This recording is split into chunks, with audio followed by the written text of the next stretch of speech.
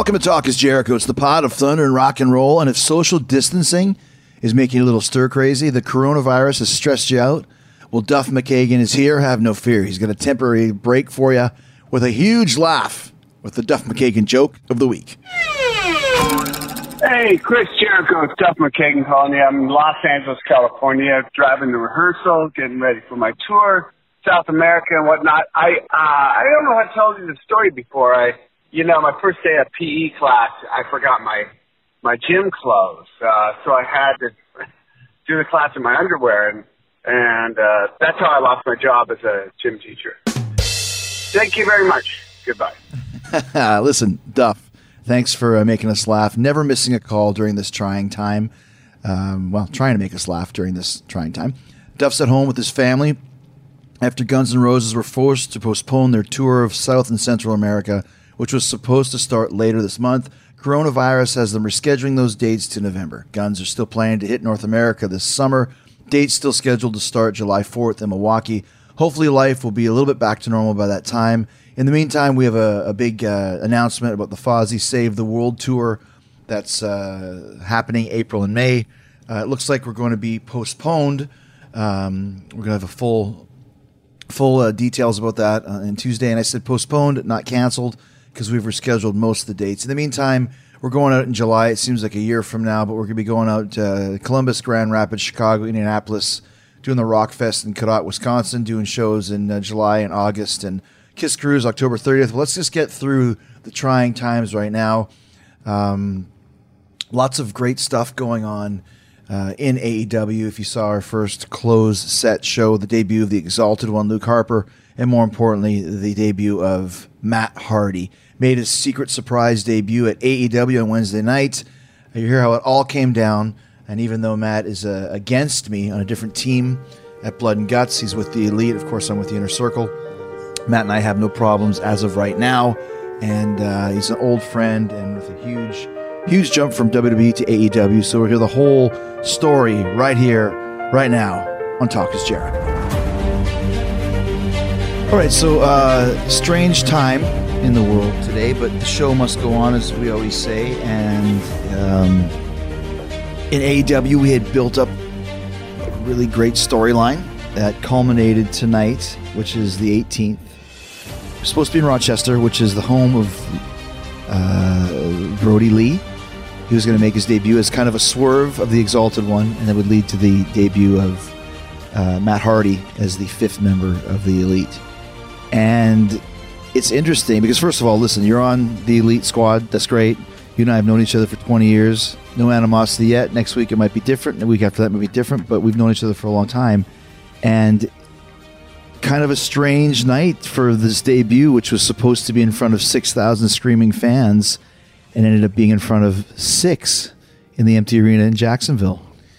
Yes, it was definitely a strange night. The world is in a very strange, uncertain place right now. And I have to tell you, if the Inner Circle would have been a man down, I might have joined forces with you. Who knows? I would have called you. You know? So I was a free agent. I was trying to get this kid a contract. I'm just trying to get that contract, as the book says. I'm trying to get that contract, But it's funny, though, because we've been talking for a bit.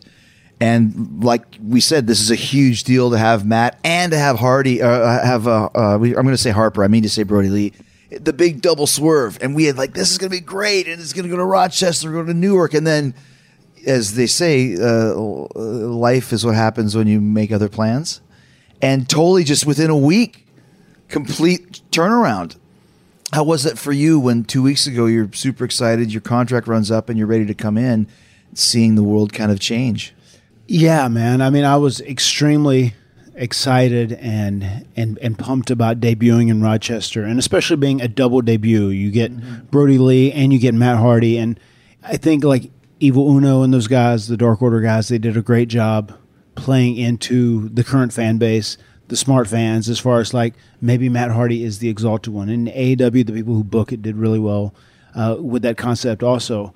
But to me, I feel like with that diehard audience, as they continue to exponentially get larger and they're smarter and there's so much technology and information out there, our job is to keep them guessing what our next move is. And I thought we did a really good job at keeping them guessing. A lot of people thought that I was coming to AEW, but they didn't know what my role would be. So that's really what I worked hard to keep them guessing on. And it was still a home run tonight in an empty arena audience, but like considering the reaction that we got back from the TV audience, I was just very happy with it, and I felt like I'd done my job.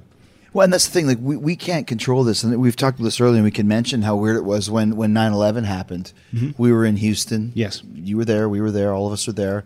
And I think we were in San Antonio driving to Houston for SmackDown.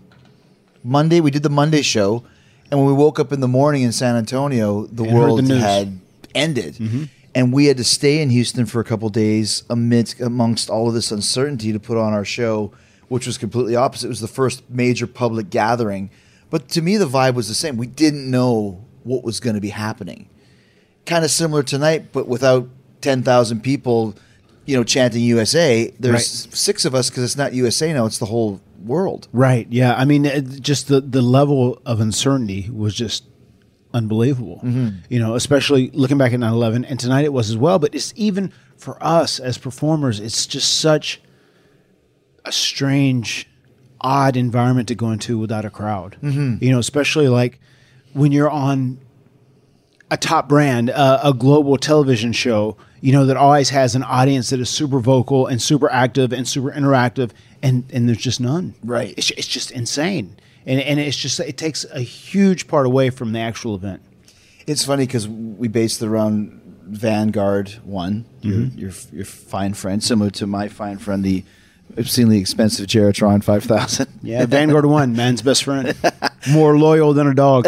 Well, see, just here's a little bit of trivia for everybody listening. Had we been in Rochester, we weren't allowed to fly Vanguard inside the arena.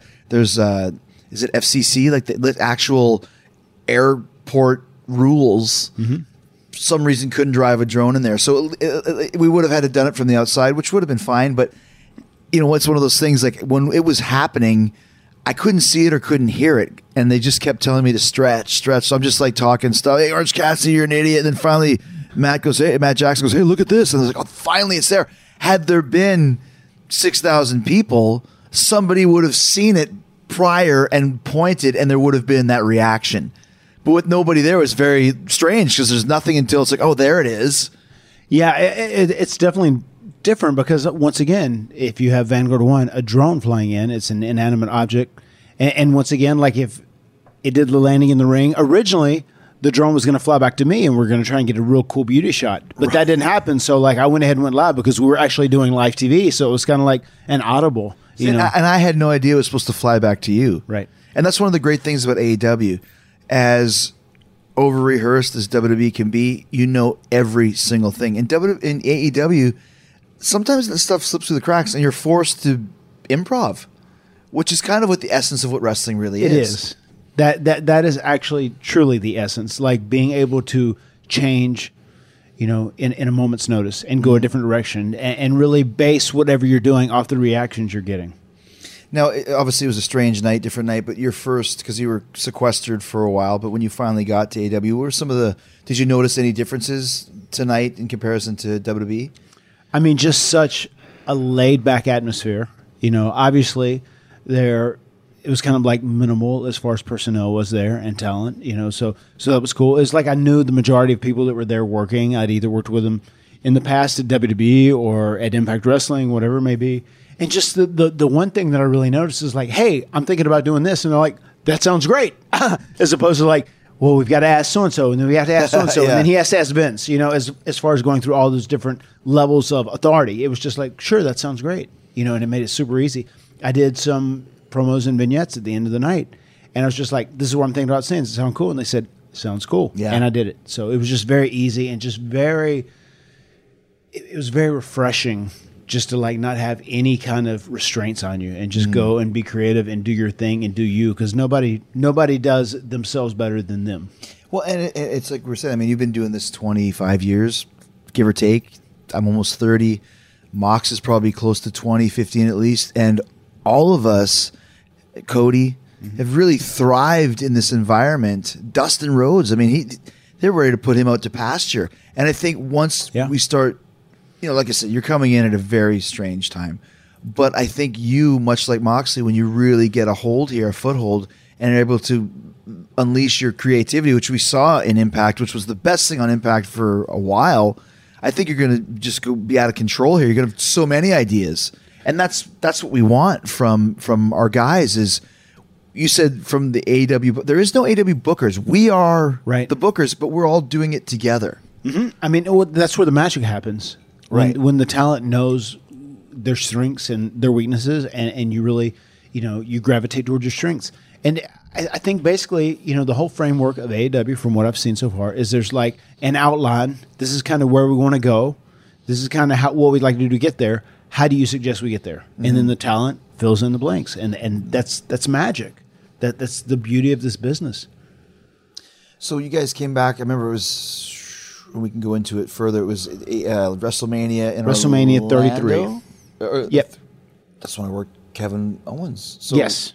So that was my last one. So that was 3 years ago already. So we'll talk about that side of things. But what led you to want to get out, and also too, once again, leaving without your brother, who's a big part of your. I can't remember a time when you didn't work with your brother. I'm sure there has been, but it seems like he's always with you at some point. Yeah, I mean, we're obviously very known together synonymously. Close. Yeah. But I just think it got to the point where WWE has so many talents under contract. And the reason they have all these talents under contract is because they don't want anyone else having people that could like move the needle or like make a difference or like, cut into their business at all. So it's just like they're trying to scoop up all the talent across the globe, right? As far as monopolizing the business. And once AEW started, and it was another place that had a great TV show on TNT, Star Power. I mean, you're the guy that really kicked it off, and were the man that like really established AEW in many, many ways because you had the greatest name value.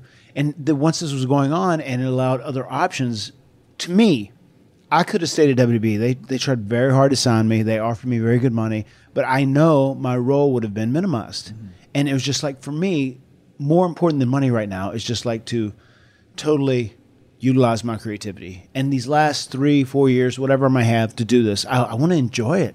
I want to like be driven and fueled by the passion I have for this. And I want to be creative and I want to have fun. And at WWE, a lot of times they suck the fun out of things because it becomes such a business and you just become a cog in the machine. And to me, it wasn't about being a cog in the machine and like making X amount of dollars. To me, it was about enjoying what I was doing and really like enjoying every single second I have left doing this. And AEW just turned out to be the best case scenario for me. Because talking from my standpoint, like I worked there straight for almost 20 years. And I was like, I'll never work in the States. I'll never work for anybody but Vince. And then the idea for New Japan we had conversations during this time, yeah. Because, and we'll get into this, you and I are the two examples of complete reinvention that led to complete career extension. Right. Reinvention equals extension. Yes. And that comes from a creativity standpoint. So when I had left to do the Fozzy stuff, when Judas first started taking off, I had no intentions of ever going anywhere. And then I worked the match with Kenny in New Japan. And that's when I was like, oh my gosh, like I forgot what wrestling is. And this is not a cut down of WWE, but like you said, they do things that way. It's very successful, but it's Vince's world and his machine.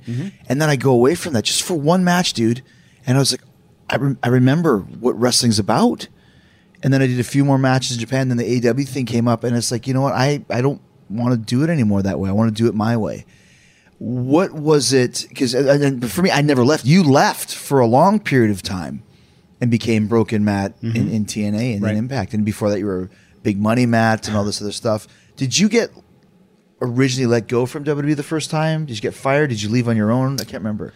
Well, the first time with WWE, I got let go. That was in 2005. Right. But it was only for a few months. I got myself hot, and I was hired back. And then in 2010, I actually asked for my release, but I was also in a very bad place in my life. I needed to address myself. And I think a big part of my problem was just that, like, as I was getting older, and at that point, I was, 17, 18 years in. Yeah, nonstop. Like I started in 92, like probably nonstop from 96, you started 97. 92, wow. Yeah, in 92. But obviously those first few years were just here and there. But then like after running hard for so long, and especially all the stuff we did as, Team Extreme and the Hardy Boys, all the crazy bumps and TLC matches nonstop, it's just like my body, I couldn't perform like I used to in 2010. And then I remember saying, like, I'm hurt. I need to take some time away. I need to do this. And I'm like, no, you're a very dependable guy. You can help young, new, green talent. We can put you out on the road with a big guy, and you can help teach him and get him through the match and make him feel comfortable. And I just kind of wasn't able to come off the road. And then whenever I asked someone about my injuries and being hurt, I ended up being prescribed pills from doctors at that point, and that was it. And that was my downfall at that point. And then it got to the point where dealing with the stress of the WWE job, I was almost like, well, damn, I'll take a couple more, and then I don't feel the stress as much. So that's what it was. It was a huge lesson about learning truly about myself, going through all that. And then, like, once I, in many ways, rendered myself obsolete and kind of deleted myself off the scene for a little while, I just healed up physically, mentally, emotionally, across the board. And then when I stuck my toe back in, it ended up being Ring of Honor. I did some indie stuff here and there. And then I was like, okay, I can do this. I just have to change the way I work. I have to be smarter. I have to work in a way that is relative to my age and the way my bump card has been filled up at that point. And that's actually why Broken Matt Hardy started in the beginning, just so I would be more entertainment driven, more, much more of a character than anything else. So I learned a lot of lessons through that. And now I've worked really hard the last 4 or 5 years to, like, get myself in shape and take care of my body. And I'm very, very healthy in the big scheme of things, but I just have to work smart. I have to work, in a way that is relative to my age. All right. But it's so funny because I remember when I was a kid, I used to go to AWA before WWE came in. Nick Bockwinkel and Baron von Raschke and Crusher and all these guys. And dude, I don't know how old Bockwinkel was. He must have been 50. He might have been 40, but he was old and super over. Everybody hated him. If you watch his matches, he didn't do anything, but he just had such great presence and really knew that character aspect. And then you go like to Hogan in the 80s. Like, they never did anything, but they had the crowd at the palm of their hands. I don't think us in general, understand what wrestling's really about until you get to that 40 age. And then you realize, like, it's all about character and connecting with the audience. How do I connect with the audience? There's guys that you'll see the roster as you watch more. There's guys that can do these guys before the show starts. They'll be sitting in the ring doing double shooting star presses, and I'm not kidding, to pop each other. Watch this one. 850. Watch this one. 727. Like, what are you guys doing? There's nobody here. Well, we're just fooling around. And I'm like, I hate everyone at QT Marshall, Brandon Cutler. These guys are doing shooting star presses and like double moonsaults. No offense, they don't look like that type of guy. And right. I'm like, the world has changed. Of all these guys are so athletic, but it's the connection with the audience and the character development that we've understood that really takes you to the next level. Yeah, and that is ultimately what bonds you with the fans, and that's what makes you money. And it's almost like a cruel joke in some ways with the business. When you're young and healthy and you can do everything and anything, you don't even think about that until you get hurt and injured enough that you're forced to think about that. And then, like what you said that 40 years of age or whatever, typically you get to an age and you're like, oh, I have to change up my style if this is going to work. But in some ways this is better because now I'm doing what I need to do to connect with the audience. And you're a lot like me, and I say that with great respect. I was never the highest of flyers. I was never a big body guy, but I could always do a little bit of everything. So that when I got older, like I do a moonsault and a springboard drop kick. That's all I'd ever really done. And you were always like that within the Hardy Boys, because Jeff obviously, Jeff is Darby Allin, this weird X Factor guy that will do anything, can do anything. And you were, I always felt that, and not felt, I know for sure, but even watching it, you kind of quarterback that. You might have been more apt to put together the spots that made Jeff look like the hero and the star, but you were kind of the guy behind the scenes. For so many years, when we first really got over as the Hardy Boys, Team Extreme, Jeff would just say, like, all right, tell me what to do, man. Just like, tell me what to do, what fits where, and I'll do it. And it really is. I realized, too, like, there's no use in me trying to do all this stuff because I can't do it as good as him. He's like a very, very freak athlete, and he's an anomaly in many ways, especially with the way he didn't get hurt, especially early on in his career with all the insane stuff he was doing.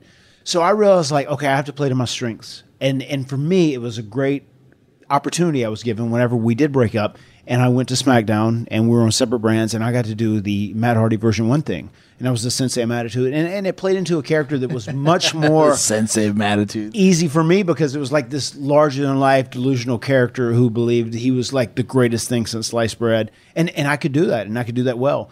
And I even feel like now, coming to AEW, especially if I was in Vince's world, because you know how Vince is too. Like once his mind is made up on something, that's how he sees it forever. It's hard to get out of it. Yeah. It really is. You know, when you have Edge and Christian, Edge was always the guy of the two. When you have Matt and Jeff, Jeff was always the guy because, you know, universally, he's always been more popular. It is what it is. But, you know, it's hard to break that mold. So I felt like even coming here to AEW and even having time where Jeff still is under contract at WWE, this is really good for me because it gives me an opportunity to be me and really highlight and focus on my strengths. And especially doing Broken Matt, I really know what I'm doing this time around. And the one time that wasn't the case where Jeff was kind of the star. You guys were both stars, huge stars, but where Jeff was kind of the more focused on when you did the Broken Matt with the Lake of Reincarnation. Yeah. I felt Jeff was almost following along because it was so character driven. And we know Jeff; he's the best guy ever, but he's super laid back. He's Jeff Hardy, right? And you had this ramped up, ridiculous, insane character. That was one time when I felt like he was just like, "All right, man, I'll follow along, but I don't know what I'm doing." But you know what I mean? Yeah, I mean, and I really do. Kudos to him, and I greatly appreciate how well he went along with the whole Brother Nero stick. It's like I had an idea, like I think we can do this, and I think ultimately, even though I'm a bad guy here, I think I'll become a good guy if you roll with it in this certain way. And at first, he would look at me like confused and like, I don't know, and I was like, really, like I want to do this. So you don't do a Whisper in a Wind and a Swanton during every match, and you don't dive out of the ring 2 times every match. Right. I want to like preserve your body too. That's why I'm forcing you to be Brother Nero, and you can't be a spot monkey anymore. And he was like, what? And then once we started doing it, he was like, I remember one time he told me, he said, this is really cool. I like this. I just like sing a little bit and don't have to do the Swanton and everything else or jump off the ropes. This is cool. And he really got behind it, and he really enjoyed it, and he had a blast doing it. So how did you, and we talked about, so we actually did one of my favorite podcasts ever where we spoke completely to Broken Matt for an hour, which was great. But like I said, that character was summer of 16, 17? Yeah, 17? Yeah. It started summer of 16, went through that's one March of those of ones, 2017. That's one of those ones that when you would put a new one out, monitor sell it. We were in Japan at the Sumo Arena, and the new one had just come out, and we had a rule: if you want to watch it, you got to come sit down, and we'll show it continuously. But you can't come in halfway through. I remember Cena was one of them. He's like, I got to do it. Well, you got to wait for the next showing. And he came back in, John. He's like, okay, I'll wait. And we're just gathered around. It was so much fun. It's so entertaining. How did you create that character? Where did it come from? A lot of that came from television shows I watched. And I'll be honest, this is probably the most straightforward, honest answer I can give. True Blood was one of the shows I first watched. Whenever I had burnt out at the end of my WWE run, and then once I started doing some Ring of Honor, and eventually I ended up going back to Impact, and I wasn't working full time, I discovered television. I was a big fan of Dexter. True Detective later on became a big love of mine, but True Blood also is a show I enjoyed. And following these vampires who lived in all these different eras and different time periods, and they were like relative to the era, and I was like, I wish I could like have a character like that. That's really what I want to do. So I started thinking about it and trying to apply like the life of a vampire who's lived 2,000 years to a wrestling character. And then what I came up with was like, what if something happened to me where it was like this big traumatic incident, and ended up being Jeff diving off the top of the Impact Zone that broke me, but it like opened up parts of my mind, and I use more of my mind than a regular human does. And like I become conscious of like where my soul has been in different bodies, in different vessels. So it's like you have a soul that like lives in a vessel, a body for so long, and then that vessel dies, and then it moves on to the next one. And that was my whole motivation behind creating Broken Matt. It was like more or less from True Blood and seeing like vampires who'd lived for thousands of years in different time periods. That had different experiences. Yeah, they had a girlfriend in the 1300s and a girlfriend in the 1500s, or they lived at one point through the Black Plague. Mm-hmm. Then maybe they lived through World War II. Or just different time periods like that, which totally allows you to change up so many things. And even before I left TNA, I started doing some of that where I reverted back to the King in Gold, which was my original vessel, which was from Alexandria, Egypt, which like King Tut or something. yeah, exactly. And I had a whole bunch of ideas of different things to do. And now that I'm here at AEW, I actually have started again. Now my vessel, Zenith, was killed off by Kennigan. I never revealed this yet, but like Kennigan ultimately becomes like a kind of a reference, like for an essence that is like Vince and the WWE in some ways, and Kennigan, because like the very end, Kennigan, like is Kennedy, and then at the very end, the Gin is like Negan spelled backwards, where it's like a sanctuary. And if you know Negan from The Walking Dead, like you come in, you can have a good life there. But like you have to like bow down to him and do whatever he says, and that is kind of the deal, and that's where I created that turn. And then Abomination was the other thing, and that was like an extension from Bray. And I love that I took like Abigail and Bray being deleted in the Lake of Reincarnation, and then I got part of Abigail and Abomination in the water whenever I was trying to find my broken brilliance and the whole Free the Elite thing. I tried to tie in like different universes, and I love doing the stuff with Randy Orton at the very end because I was able to tie that in to a different universe, which allowed me to come into AEW as a new character. Now my new essence is Damascus, as opposed to Zenith. Zenith died. He was killed by Abomination and Kennigan. And now I am in Damascus. Damascus is in my vessel, and Damascus is an older, more powerful essence. The hair's red, obviously, and Damascus is from 999 BC. A lot more vicious, a lot more serious. Dude, first of all, if I was stoned right now, I'd just be like, dude. This reminds me of when I was about 12 years old playing Dungeons and Dragons, and we would play for weekends at a time. And I would come home and I would tell my mom all of this stuff like you're telling me. And she'd be like, I don't know what you're talking about, but the imagination that you're showing for this is off the charts. And this is what I love about your kind of breakthrough. Like, listen, you were a huge star, but the Broken Matt was different level shit for me. And now that description you just gave, like, that's a novel. It's like Frank Herbert and Dune or something like that. How long were you sitting down thinking about this? Did you put it on paper?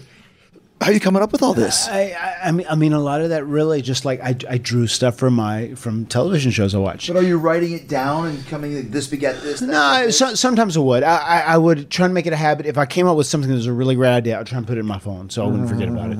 Even like when I said like my primal passenger, that was a big thing with Broken Matt back in the day, and that was even from like Dexter and the Dark Passenger. I was so inspired by that. Fozzy has a song called Dark Passenger, by the way. Yeah. Wrote that about him. So many cool things, and like Rustin Cole from True Detective, an amazing character. There's a lot of things I tried to pull. Was that McConaughey? Matthew great. McConaughey. That was the best season of True Detective. Oh my god, yeah. It's never even come close. No, I mean it was off the charts great.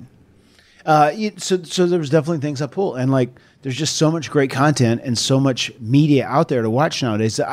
I'll watch something, and if I'm very intrigued and interested by a show, I'll usually be able to find something and I go, I could apply this to my character in some way and make it work. And the cool thing about Broken Matt and the Broken Universe is like kind of anything is possible, especially like the Hardy Compound is like a property where like everything is magic. So it's like limitless. There's no boundaries. Jeff lived there too. This is just your... Yeah. No, You guys both live on the same plot of land, so to speak? We have 80 some acres. In the woods. Yeah, in the woods. the best place to be right now during the... Well, yeah, no kidding. I might come over. You might not let me in, but I'll hang out at the gate. But I want to talk a little bit, because like I said, when we talked to Broken Matt, we talked about his whole essence, but actually talking to Matt Hardy, when you filmed all these amazing... I guess short films is the best way I can describe. It wasn't even a vignette. And there was so much invention and imagination. And I mean, obviously Rebby's your wife and King Maxwell, but Senior Benjamin, like, where are you getting the ideas to, like, it's like a Ralphus thing. Like, you see him around and you go, this guy'd be great, or I just need a silent man. Like, Senior Benjamin was huge. Yeah, it's incredible how... People love that shit. That's why. No, they do. Yeah, I mean, Senior Benjamin was so great. And the funny thing is, like, if you ever meet him, he is the nicest, sweetest guy alive in existence. And like with him, I was just like, we have to keep him very limited. Mm-hmm. You know, people would say like, oh, brother, he's a Boricua, right? I said, well, was he in the business? He worked for Carlito's dad? He didn't know anything about the business. He was a superintendent in New York City is what he Did you ever hear when Hoovy was on Konan's podcast and he was like, he thought that Senior Benjamin was a Mexican? He's like, hey, we're from the same place, baby. We're Mexican. Oh, I'm from Puerto Rico. Oh, sorry, baby. So he was a superintendent in New York City? Yeah, like a building teacher? Okay. No, he gotcha. was a super. He was the super of the building. You know, took care of Manager, janitor. Yeah, and did all the work in this big ass apartment building in Queens. And it was like he had no idea about wrestling. So like literally everything we did, we coached him through. So I would do everything I could to just try and protect him and make him seem like this guy who's like a gardener, which he really is, and he has a great passion for gardening and for having a garden. And he's this gardener who like has this like mean streak, who like likes to do cruel and unusual things to people or prepare the battlefield for massacre or whatever it may be. And it's crazy. Like we protected him very hard, and it worked, and he got over huge. So when you got Senior Benjamin, and I know that when I had Ralphus come on board, a little bit confused as to what was going on, but that's kind of part of the charm of the character. Right. So how would you explain things to Senior Benjamin? Obviously speaks English. Yes. Yeah. Right. He speaks English, speaks Spanish, and a lot of times my wife, Queen Rebecca would be translating to him, making So sure that he doesn't understands speak it. perfect English then. No. He speaks English good. I Gotcha, mean, he but still, communicate, yeah. but Spanish is by far his first language. So, like, if you want him to understand a situation, 100% is better if it's in Spanish. Gotcha. So, did he start getting popular where people would see him on the street? And He would, yeah. He was like blown away. Like I was giving him money from Pro Wrestling Tees, the T-shirts, and he said, "What? Is this for me?" Like one time we did a big meet and greet at this big convention, and I at the end I gave him his money for his autographs. He's like, "This is too much, Mr. Hardy. This is too much, Matt." But he's the most adorable, sweet guy, and he's just there for anything. And like without him, it would be very hard raising 3 kids right now. He helps out a whole lot, especially my dad is in real poor health. Right. Gilbert, shout out to Gilbert. Yeah, shout out to Gilbert the legend. Yeah. But like Senior Benjamin helps out so much with the kids. He's such a good grandpa too. Let me ask you this from a standpoint of we talk about King Maxell. Obviously, right off the bat, he was probably, I don't know, a year or 2 years when you started having him involved. 0 actually. Zero. When he started. Yeah, he wasn't even a year old. So he's growing up kind of in the spotlight. I can see whenever you do stuff with him, he's just like, whatevs. Just Yeah. kinda don't care, right? He's just very accustomed to it. Like it's. I was talking about having different characters, and he says, "Dada, I have a different character. This is King Maxell, crazy version." And he throws his hair in his face, and he walks at me like he's the Ring. And he's like 4 years old. I mean, he like gets it, And I'll even talk about when we're wrestling. Oh, the guy did that.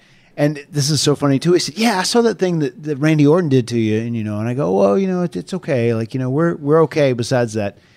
And whenever the Bucks came to my house, we were doing a Free the Elite episode. There's this great outtake. I don't know if you happen to see it or not, but like we had him run up. I thought this would be funny. The Bucks pull up like they're big stars, right? And then Maxell runs out and goes, "Hey guys, is Orange Cassidy with you?" And that was my idea, and the Bucks loved it. And he did that, and we did it a couple times. And then my wife, who was shooting it, says, "So I want to do one more of those." And we were talking about the angle where Randy did the whole thing, like with the concerto and giving a concussion. We're talking about Randy Orton, and Maxell knew who that was from seeing the show. And then we go, "Okay, let's do one more take of this." And then Maxell Randy goes, "Hey guys, is Randy Orton with you guys?" And it's funny, he grabs his face and he goes, "Oh God," like he knew he said the wrong thing. And the outtake was so unbelievably good. And we all died laughing.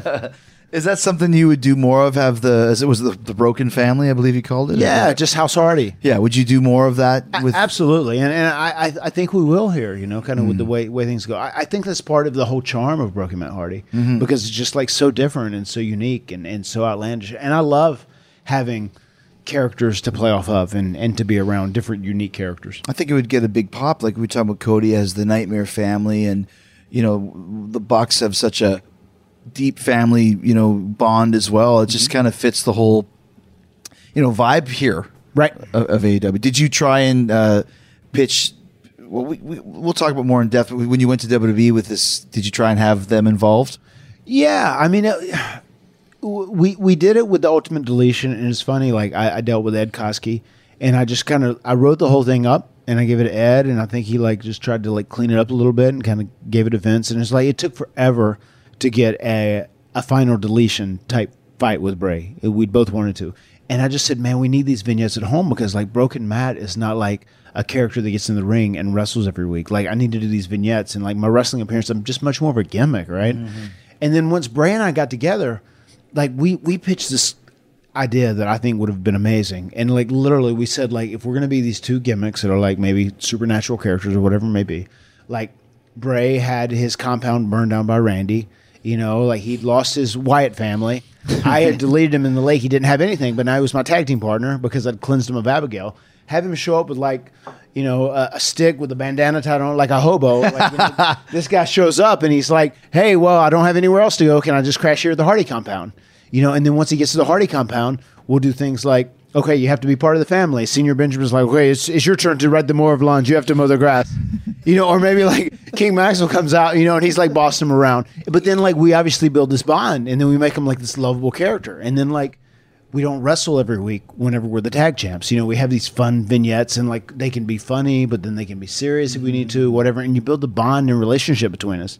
But like at that point, we're doing 3 hours of Raw and they just like, they had us on TV doing like a 3 or 4 minute match every week. And it didn't help our opponents because they were getting Oscared. And with us, it really didn't help us. Like having a strong win like that, it was much more about the characters of Broken Matt or Woken Matt at that time and Bray Wyatt. But like we just could not get those vignettes approved. And like, and I feel like it's one of those things like if Vince can't be there and like be in control of it, then he doesn't trust anyone Well, to do it's it. also a lot of it too, and we all know this. That if it's not Vince's idea, Vince's character, it's really hard to convince him of it, and he's going to have to put his spin on it. And not half it. The majority of the reason why it worked is it comes completely from your mind, Right.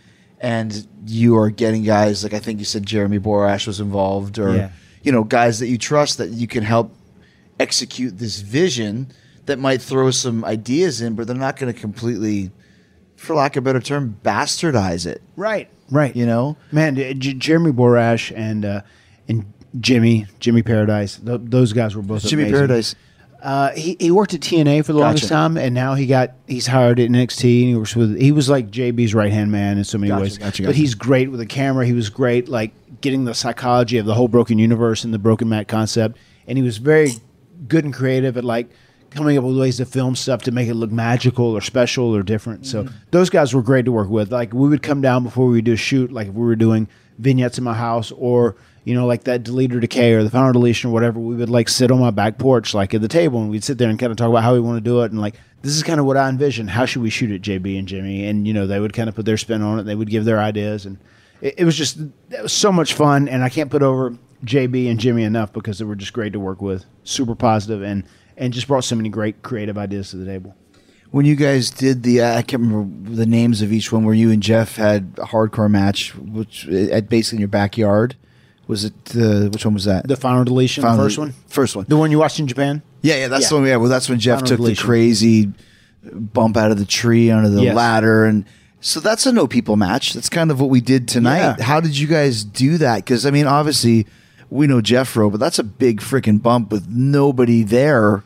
You're treating it like a Hollywood movie, but you're doing all your own stunts. Right, yeah.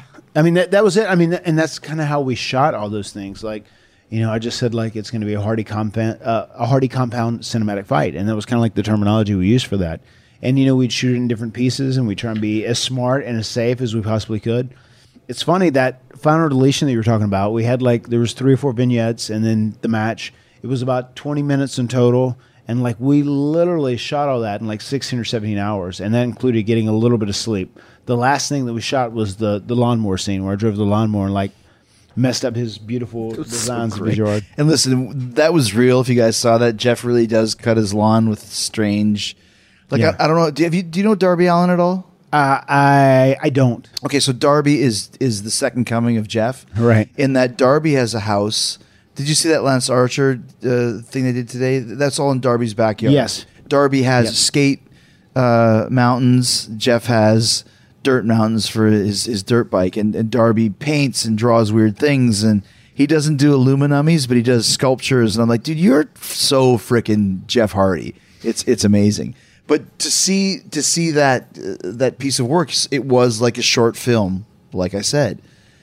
Did you, when you were coming back to WWE, did you try and come back as Broken Matt? Because you guys surprise debuted at WrestleMania as the Hardy Boys. Right. I know it was the intention to bring us back as the Hardy Boys initially.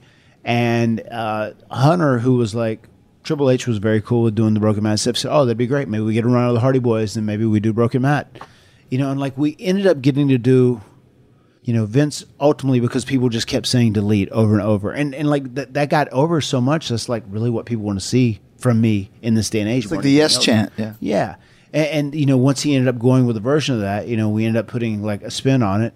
So I guess it was like, IPs that he would own, whatever it was, Woken Matt Hardy. But it was just so watered down from what we were doing originally. And I don't think he understood the concept of it. I mean, I think one of the things that was like so beloved by Broken Matt is like he would like wink at the audience and kind of break the fourth wall and say, jokes that would make the smart fans, the diehard fan base pop, and I don't think Vince totally understood that, and I don't think he got it, and I don't think he would even want to play to those people as well.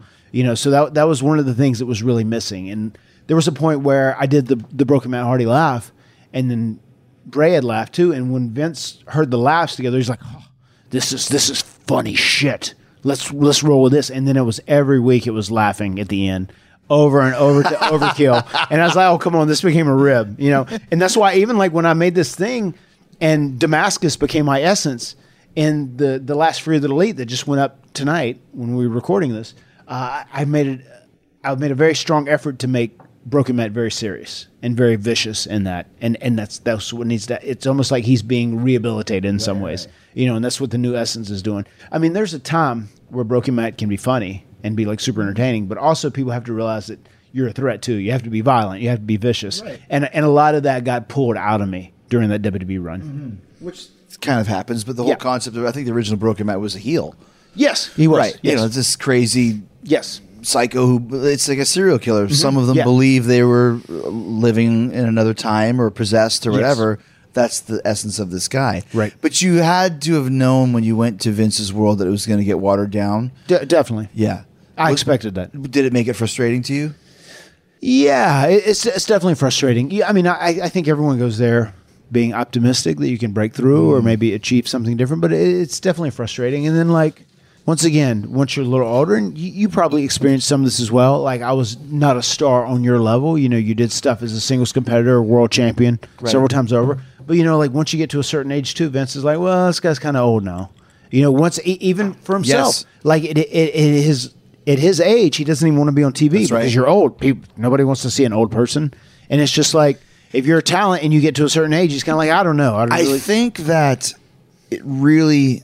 What is the saying? Those who don't learn from history are doomed to repeat it. Mm-hmm.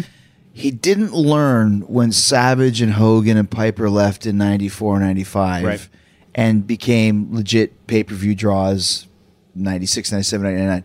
And when AEW first started, because listen, I'm not sure if we talked around that time. I mean, we're in a group text that has 1,000 texts a day. I'm sure something came up about it. But none of us really, I didn't believe it. We've heard it a million times. A new guy. I remember when my manager first told me about this Tony Khan, and I'm like, all right, Google Khan family.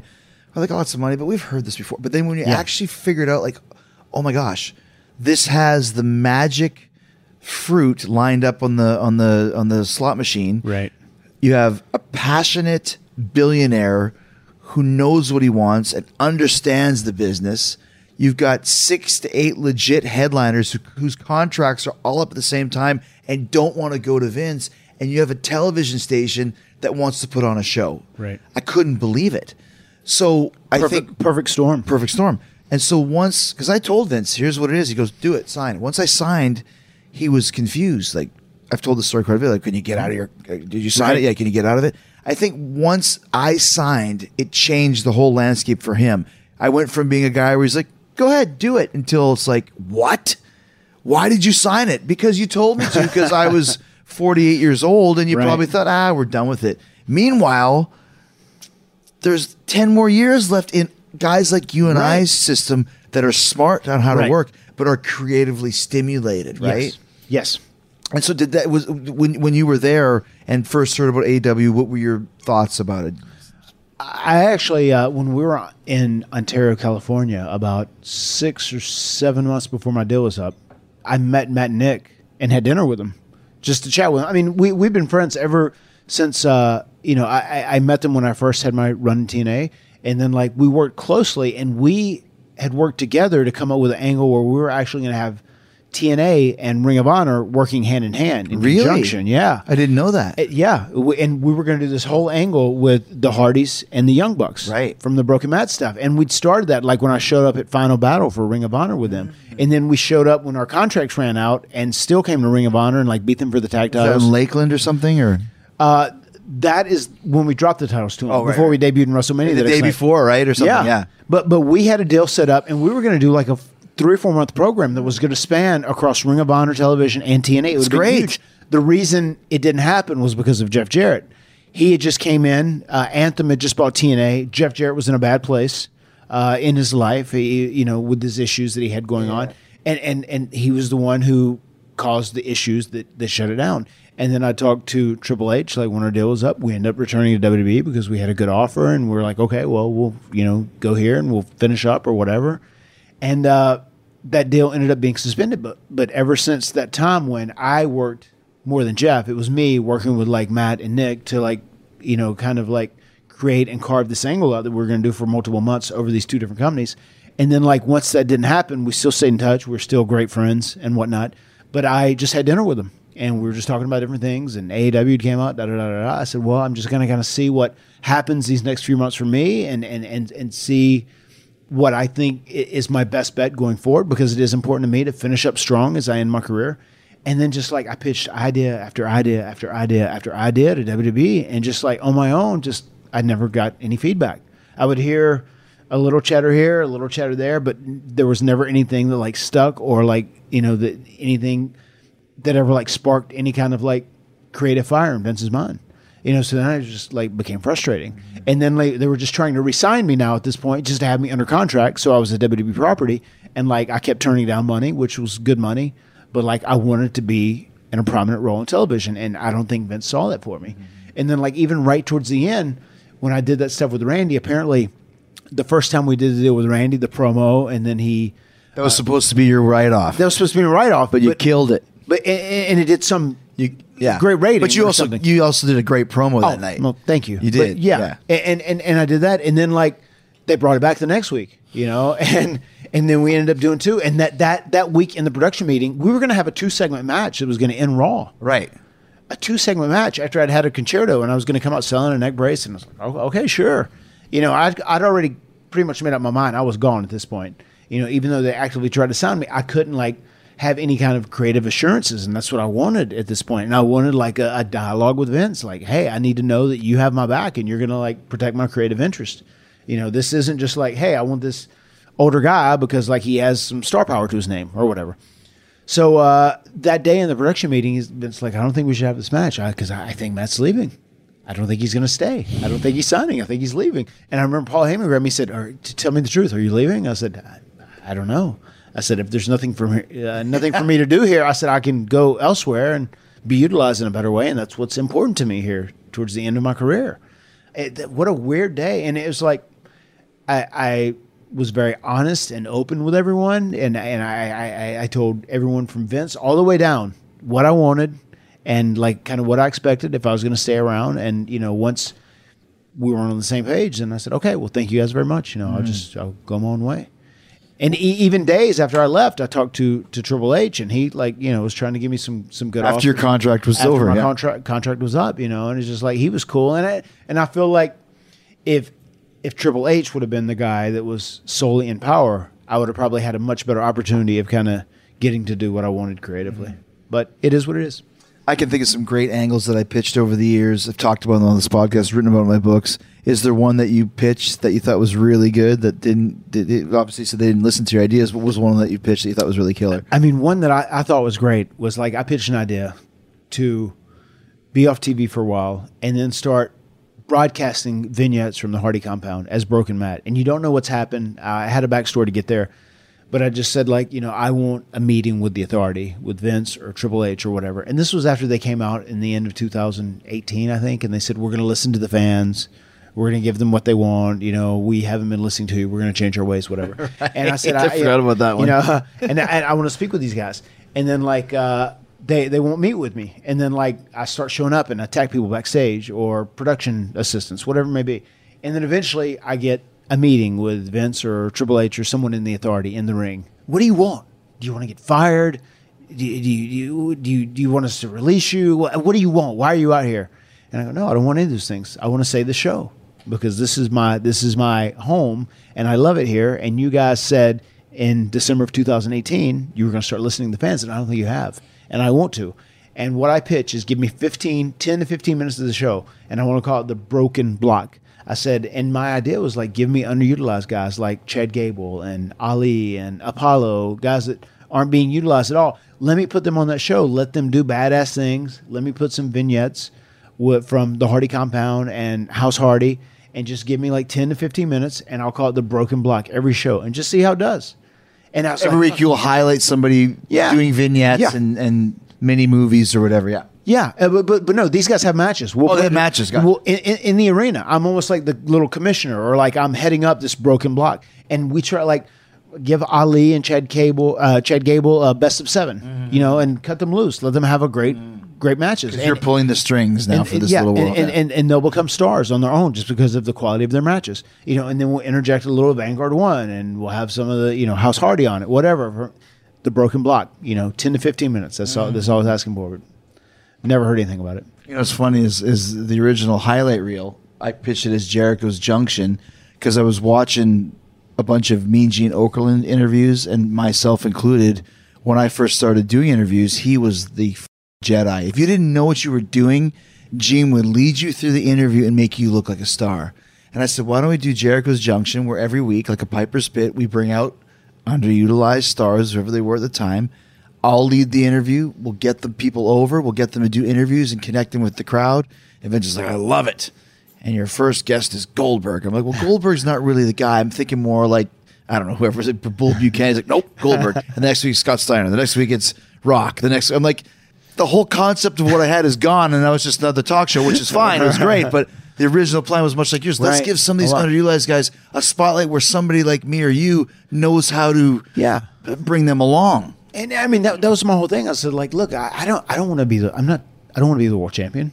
I don't want to like have some undefeated strength. You don't need to like keep me strong on TV. Like, just let me contribute to the show in a productive way. I said, and I can help out guys, and then I can get my own character over by my utilization with these guys. And I just never heard anything back about it. So what was the final? You kind of answered it, but what was the final straw where you said, I just gotta go? I just, I very quickly, months ago, came to the reality that they're really not going to utilize me in a way that I hope to be utilized. So it just, if I wasn't going to get that, I'm not just there to get a paycheck at this point. Mm-hmm. I want to enjoy what I'm doing. Right. Like I want to go out there and I want to have fun. I want to be excited. I'm just not here to like collect a paycheck. So as you're, as you're thinking about the things you're watching AEW, what did you see on AEW that really appealed to you? Did you know most of the guys, or was it the vibe of the show? Or yeah, I knew most of the guys. They're just doing things that WWE would never do, which breaks protocol. As you know, Vince has a vision, and if it doesn't fall into that vision, it is not going to happen. Where I feel like AEW is totally different. They're, from the interactions I've had with Tony Khan thus far, he seems to be very much on the pulse of the current wrestling fan, and he's very open to ideas. If he is set on something, I think he'll stay set on it. Absolutely, not a pushover. No, but he definitely has a good vibe on like what is different and what can work, and like also expanding the boundaries of what we know professional wrestling to be. And that's what AEW was doing. And you could see the fans reacting to it like, oh my God, someone is finally listening to us. They're trying different out-of-the-box things. It's not just like, a paint by the numbers type cycle. They're finally breaking it. And it's just like it became the cool, unpredictable show that was on TV. And it's, you can take it or leave it for whatever it is. You're talking about the Wrestling Observer Awards. And listen, some people are into it, some people aren't. But you look at the top 4 promos. Best interview, Jericho, Moxley, Cody, MJF. Those, were the top 4. And all of us, there's no script. Right. Like Mox even said, no one's ever going to give me a script ever again. MJF said, I could never go to WWE because I don't want a script. I don't need a script.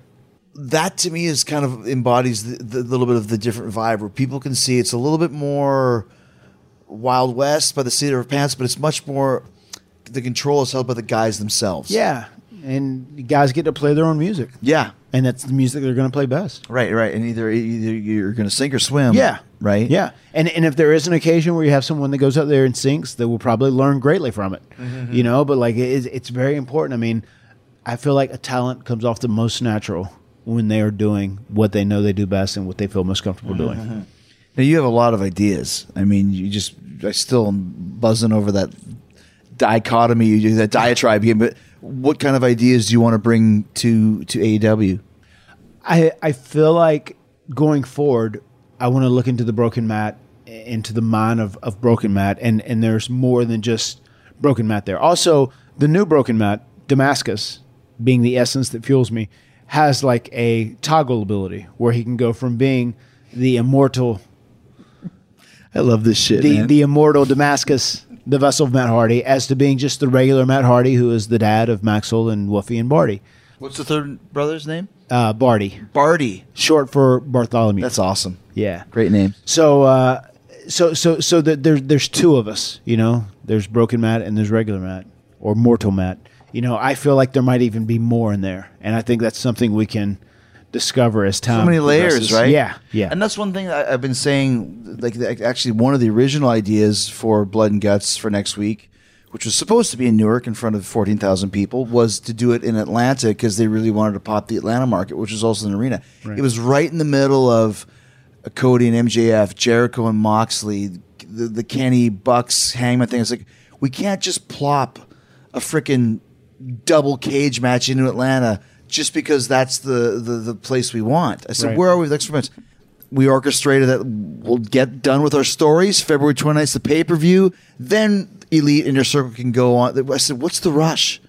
We have weekly television. We have plenty of time to tell all our stories. And the type of storyteller you are with all the different layers, you now have as much time as you need. There's no rush. Yeah. And no one's going to cut you off at the knees and wake up one morning and go, nah, I'm sick of it. Then that to me is a benefit because you know that you don't have to try and cram too much in a short period of time. Yeah, no, it's a huge benefit.